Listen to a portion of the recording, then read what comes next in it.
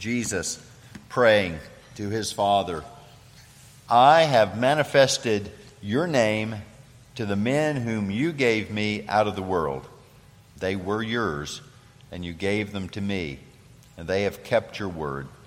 Now they have come to know that everything you have given me is from you. For the words which you gave me, I have given to them, and they received them and truly understood that I came forth from you, and they believed that you sent me. I ask on their behalf. I do not ask on behalf of the world, but of those whom you have given me, for they are yours. And all things that are mine are yours, and yours are mine, and I've been glorified in them. I'm no longer in the world, and yet they themselves are in the world, and I come to you. Holy Father, keep them in your name, the name which you have given me, that they may be one, even as we. While I was with them, I was keeping them in your name, which you have given me, and I guarded them, and not one of them perished, but the son of perdition, so that the scripture would be fulfilled. But now I come to you, and these things I speak in the world, so that they may have my joy made full in themselves. I have given them your word, and the world has hated them, because they are not of the world, even as I am not of the world.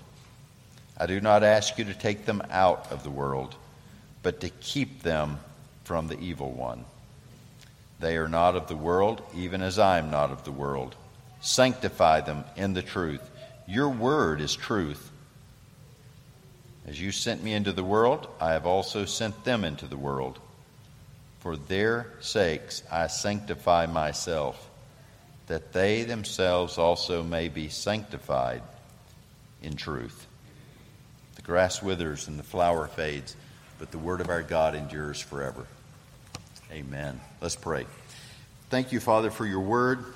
As we look at this portion one more time, may you sink it even deeper into our minds and our hearts, that we might not leave this place as we came, but we would leave with a greater love for Jesus, and a greater love for your people, and a greater love for your people who have yet to hear the word and to receive it. We pray that you would grant us faithfulness as we go forth because of your faithfulness here today. And we ask all this in Jesus' name. Amen. So, the whole chapter of John is about Jesus, who has accomplished everything as the Son of God, the Eternal One, and he is praying first for himself in verses 1 through 6, that he might be glorified with the Father, resuming his session with the Father on the throne that he had from eternity. And after that, he begins praying for his people, that all that who he is and all that what he has done and all he is about to do on the cross and in the grave and in the resurrection, all that would be for our good and his glory. That's what the chapter is about. As we saw in the first installment, the big sweeping overview, here's what he did. He basically repeats in this prayer what he's been telling them.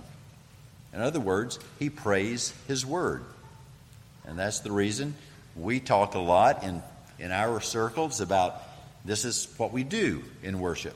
We read God's word, we hear God's word read, we listen to God's word read, we pray God's word, we sing God's word, and we leave this building to obey God's word.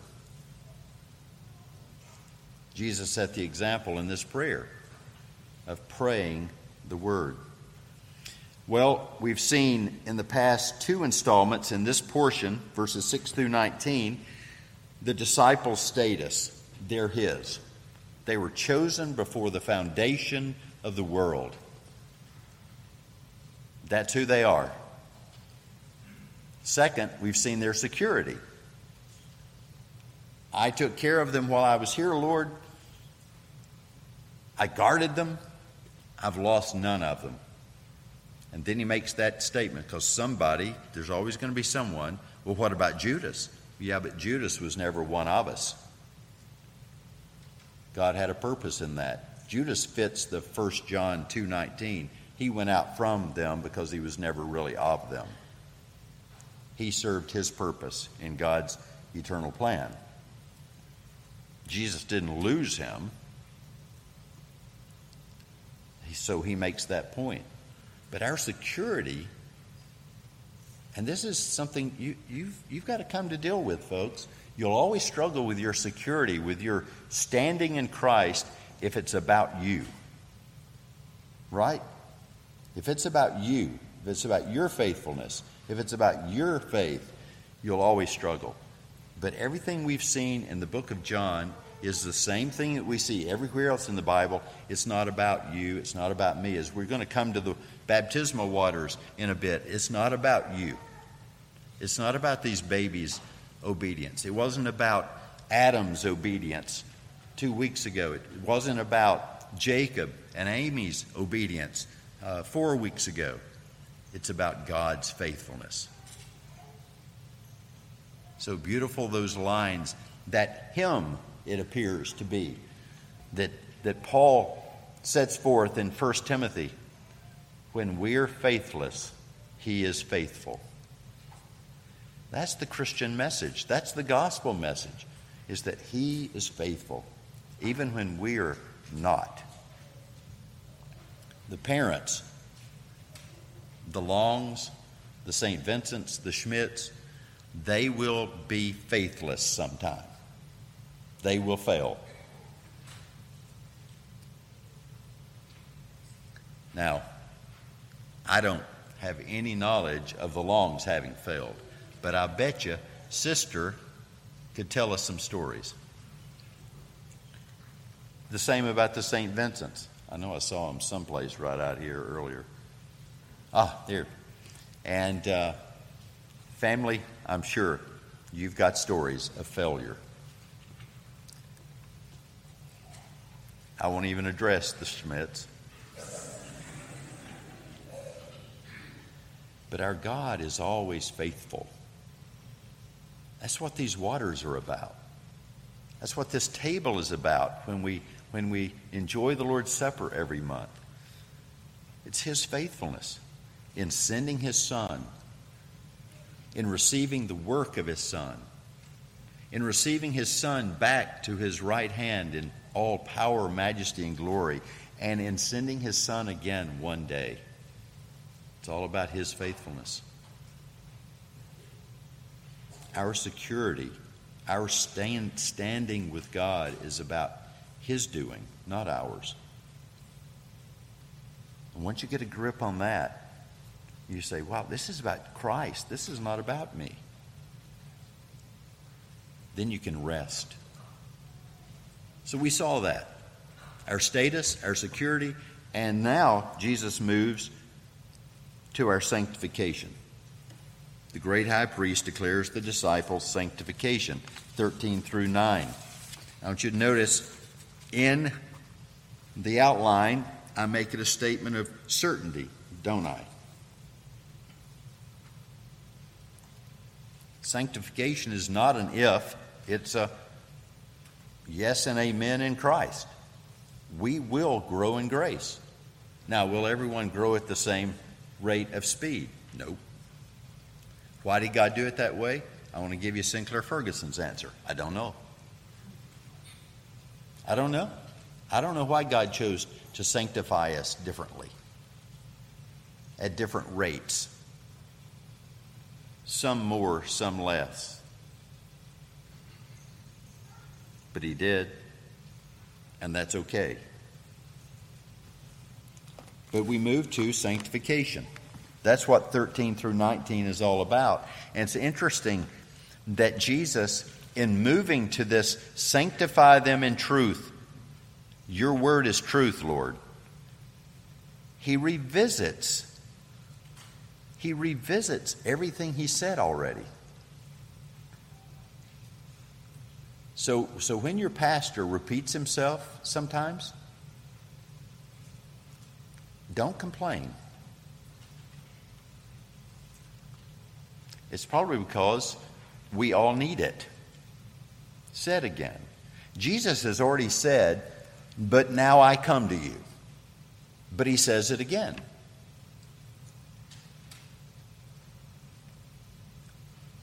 We could go back just in this chapter to verse 11. I'm no longer in the world. That's how certain his ascension is. He could say it definitively, I am no longer in the world, even though he was standing right there, kneeling right there, perhaps, in the garden praying.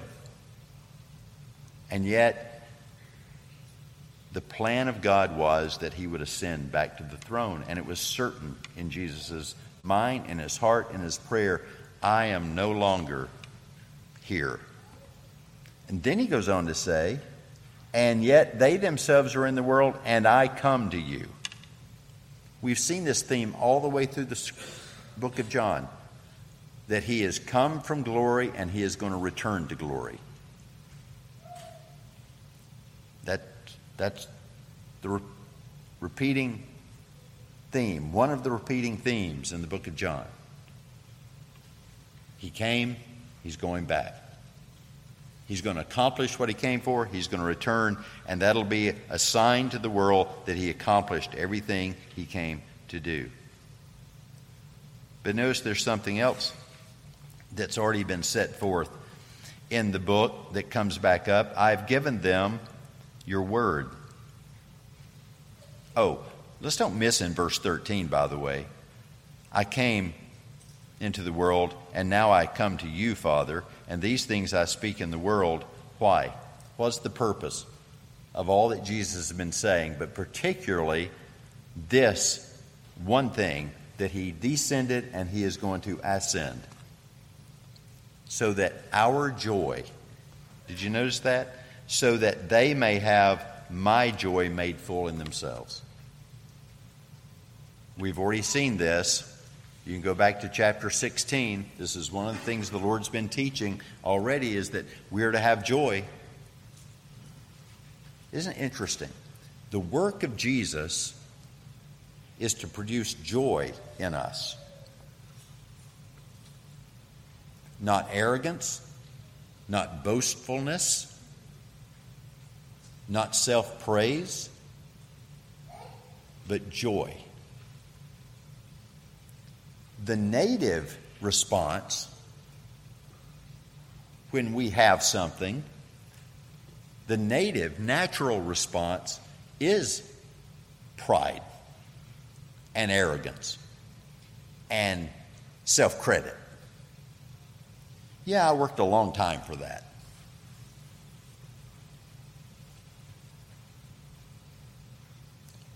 You have no idea what I went through to get that. I mean, that's just the natural fallen response to having something. We forget the scriptures say that none of us have anything that we were not given. And particularly when it comes to salvation. Earlier in the prayer of invocation, I incorporated Hebrews chapter 12, that he, the shame, the agony, the pain of the cross, he counted it all joy. You see, he procured for us joy. That's the supernatural response to what we have in Christ, is joy. About every time I read a passage in the Bible about joy, I think of Ken Center's adult Sunday school class on joy a few years back. And I suspect some of you in this room do as well.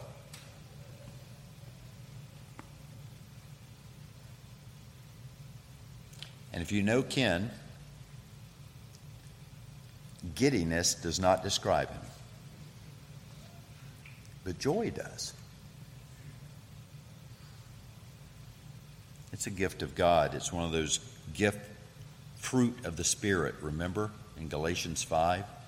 love, joy, peace, etc. That's the purpose of his coming and of his going back to the Father, is our joy.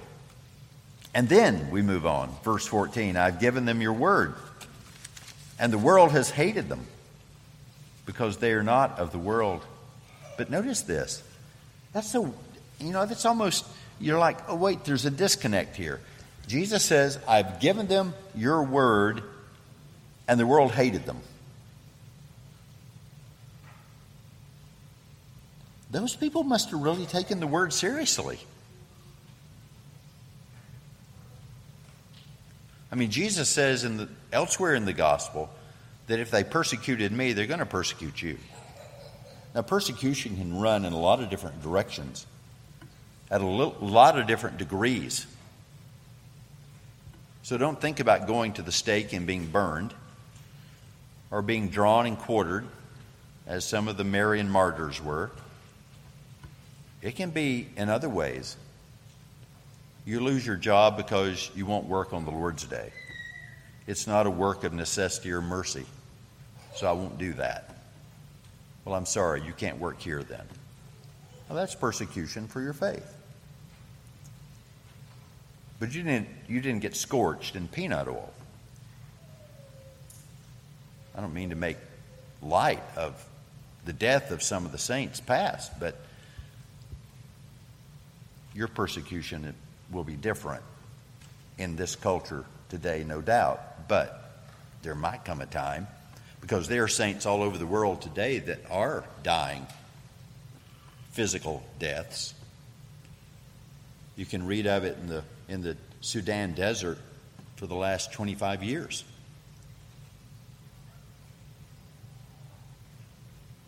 We can go behind the green curtain of Islam and find countless stories of saints who've given their lives.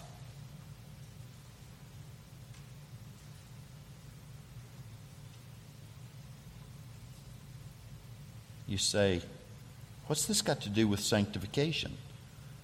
Well, really it has everything, obviously, because the Lord brings it all together here.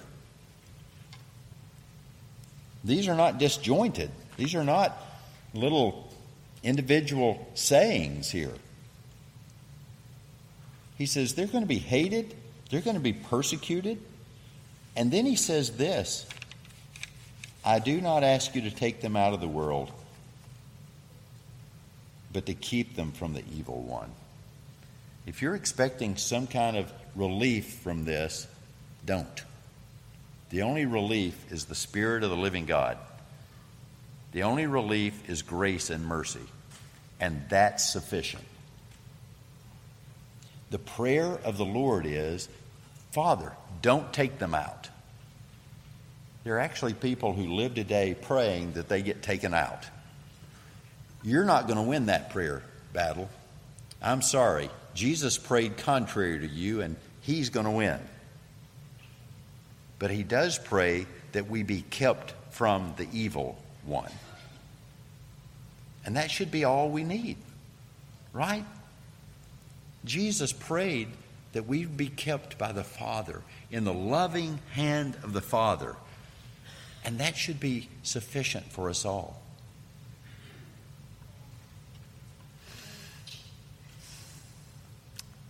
And then he tells the Father again, they're not of the world.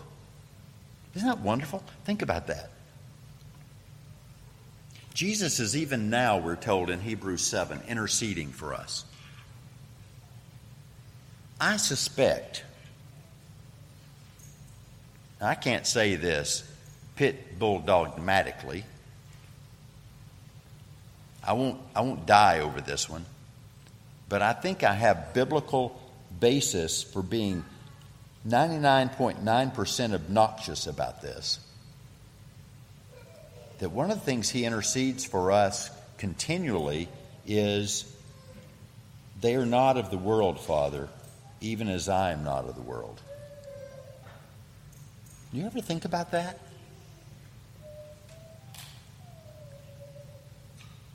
That the Lord Jesus Christ does not see us as he sees the world. He does not observe us as he observes the world. We just heard him pray earlier, telling the Father, I'm praying for them. I'm not praying on behalf of the world. I'm praying for the people you gave me. And so the Son is saying to the Father, even now, not just then, but even now, they're not of the world. Look at them, Father. They're not out there. They're in here. They're right there. They're gathered to worship you and me and the Spirit. They're not of this world. Isn't that wonderful? Just think about it.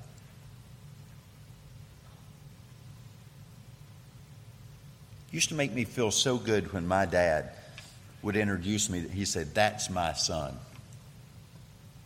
He was saying, he's not yours. He's mine. And now,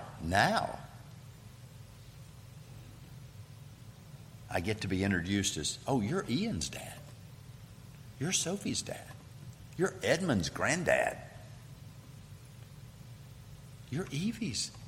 Yeah, we're distinguished. But how much better to be distinguished by the Lord Jesus Christ. They're not of the world, Father. They're ours. Now, did the Father need to know that? Well, no. But the Son said that for our benefit. We're loved by the Father. Well, if they're not of the world, even as the Savior is not of the world, then they're going to look different. It's going to be obvious that they're not of the world. And how can that be? Through sanctification. We're different because we're holy. We're holy because we've been regenerated and the seed of holiness has been placed in us. That's the reason we're called saints.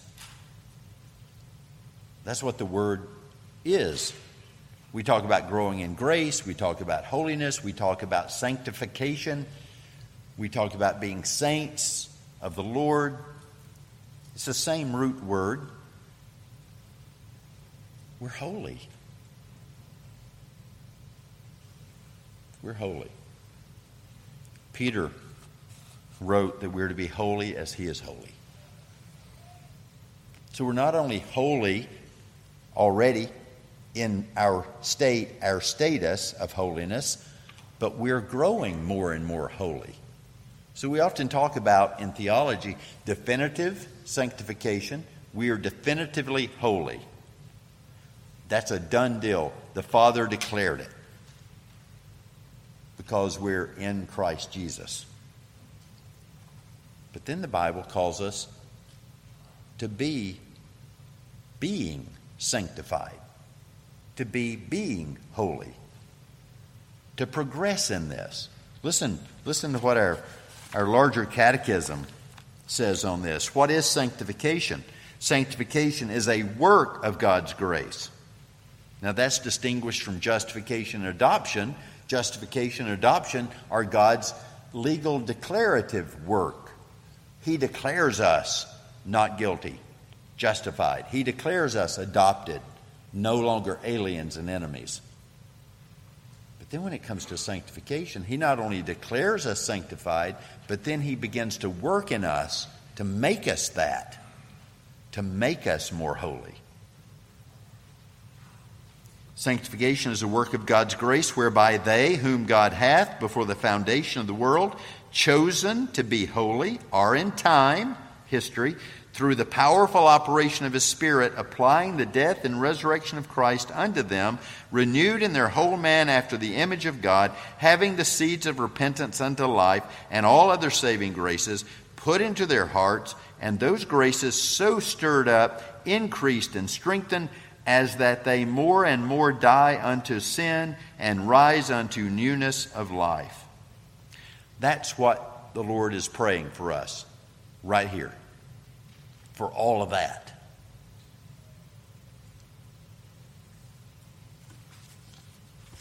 For sanctification. We're not of this world, so we're going to look differently. We're going to talk differently. And how does that come about? Sanctify them in the truth. Your word is truth. Wait a minute. In chapter 14, Jesus said, the Spirit is truth. Which is it?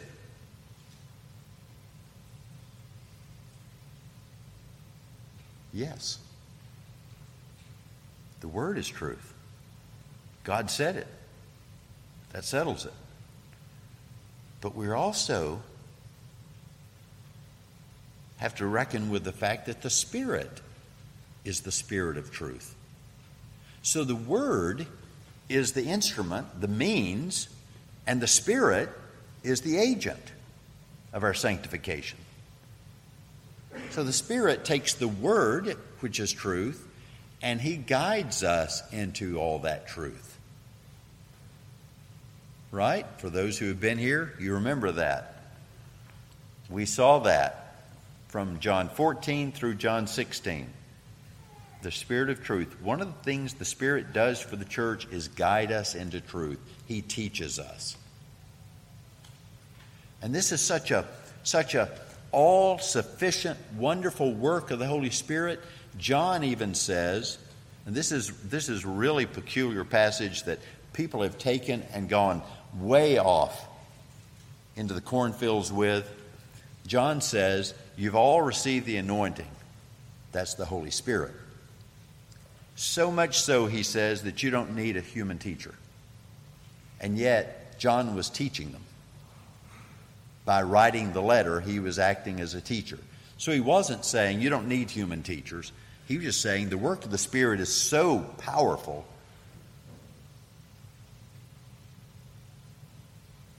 compared to human teachers, there is none.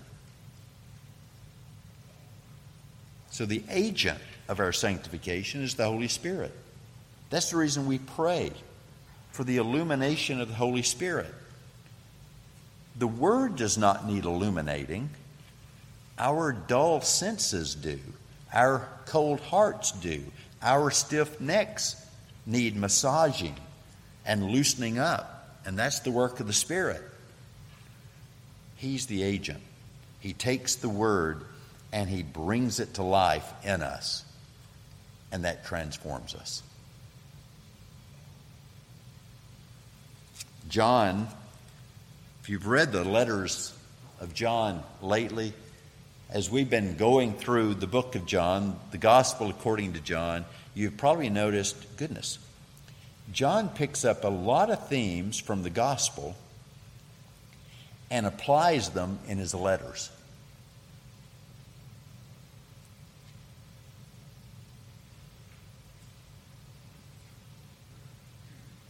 Well, why not? What better to do than just repeat the Savior? And so he goes into detail, for instance, talking about we're supposed to keep the commandments, obey the commandments. They won't be burdensome to us. Why? Because of the anointing, because of the Spirit, because of the Spirit of truth, who's at work in us to will and to do His good pleasure. So we grow in grace. And this, so that He gets all the credit. There's a wonderful passage. Listen to this. Listen to this. You say, okay, so the agent of our sanctification is the Holy Spirit.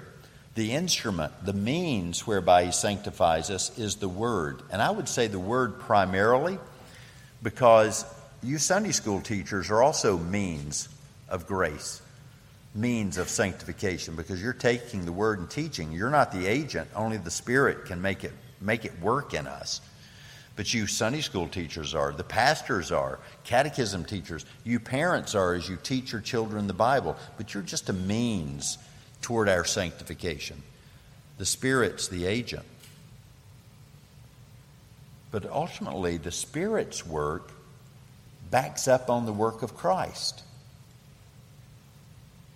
The Spirit is simply working to make true in us what Jesus Christ procured for us. You say, well, okay. Is there a verse that says that? Yes, there actually is. You know, sometimes you have to go and pick here and there and pull all the organic unity of the Bible together but on this particular point, there is just one verse. Let me read it to you. But by His doing, you are in Christ Jesus. By His doing is the Father's doing. By His doing, you are in Christ Jesus, who became to us wisdom from God and righteousness and sanctification and redemption. Wow. So the Holy Spirit is the agent who takes Christ's work of wisdom and justification and sanctification, and indeed the whole work of redemption, which encompasses glorification, and He applies it to us and makes it true in us, so that no one can ever say well, Jesus did this, but I'm not seeing it out here. No, Jesus did it, and the Holy Spirit's making it evident in our lives.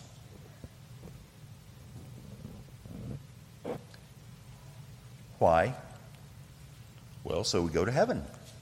That's not what Paul says. Paul says he did all this for his own glory. Go read Ephesians chapter 1. Now, that's not how he follows it here, but it's the same point. He says all of that, Jesus became to us wisdom from God, righteousness, sanctification, and redemption, so that, there's the purpose clause, just as it's written, let him who boasts boast in the Lord. Go back to John 17. Sanctify them in the truth. Your word is truth. As you sent me into the world, I also have sent them into the world. For their sakes I sanctify myself, that they themselves also may be sanctified in truth. Do you get it? He sanctified Himself. He made Himself holy, holy, holy in His God-man-ness, so that we might also be holy and sanctified. No one can boast. You're growing in grace. You're better today than you were yesterday, better today than last week, better today than last year, better last year than the year before. It's because Jesus sanctified Himself. It's because Jesus did it. And all we say is, praise God. I hadn't been here long, and I said this, and most every one of you have took it to heart and have been so nice not to compliment me in the least. But I said this. When I'm out in the narthex, I said this at the old building. Bradley is back there scratching his head trying to remember, okay, of all the things he said, which one is he about to pop off with here? Well, it's this. When you come out, please don't say, what a wonderful sermon. Please don't say, oh, that was beautiful, Pastor. Just say, praise God. I don't want the credit. I don't deserve the credit. If there's any credit to be had, if there's any good that came out of a sermon, it's for Him. He's the one responsible. The Spirit is the agent. Christ is the one who procured it. God the Father is the one who is in heaven ruling over all things. praise God. Praise God for our sanctification. And then we pray to God when we realize, I'm not honoring him like I ought to. I'm not growing like I should. The reason we encourage you to read your Bibles, there's daily Bible reading guide out in the narthex on that table. There are Ligonier magazines out there, and that includes not only the devotionals but daily reading guides in them. The reason we promote this is for your sanctification, for my sanctification. The reason we read Old Testament, New Testament, the reason we pray God's Word, the reason we sing God's Word is for our sanctification. This is not Pharisaical promptings. This is holiness. This is about holiness. By the way, the only way you can read your Bible is to have your Bible. And that's not Pharisaism. That's a love for God and His Word. His Word is the power of God unto salvation. His Word divides the marrow even from the bone. In other words, the Word of God sorts us out in all of our needs, in all of our being. That's why we promote the Bible around here. That's why I tell people, if you come to Covenant, here's what you're going to find. You're going to find a church that prays the Bible, preaches the Bible, teaches the Bible, sings the Bible. We go out to do the Bible. Because that's where sanctification will be had, is in the Word of God, with the agent as being the Holy Spirit applying the Word to our whole beings.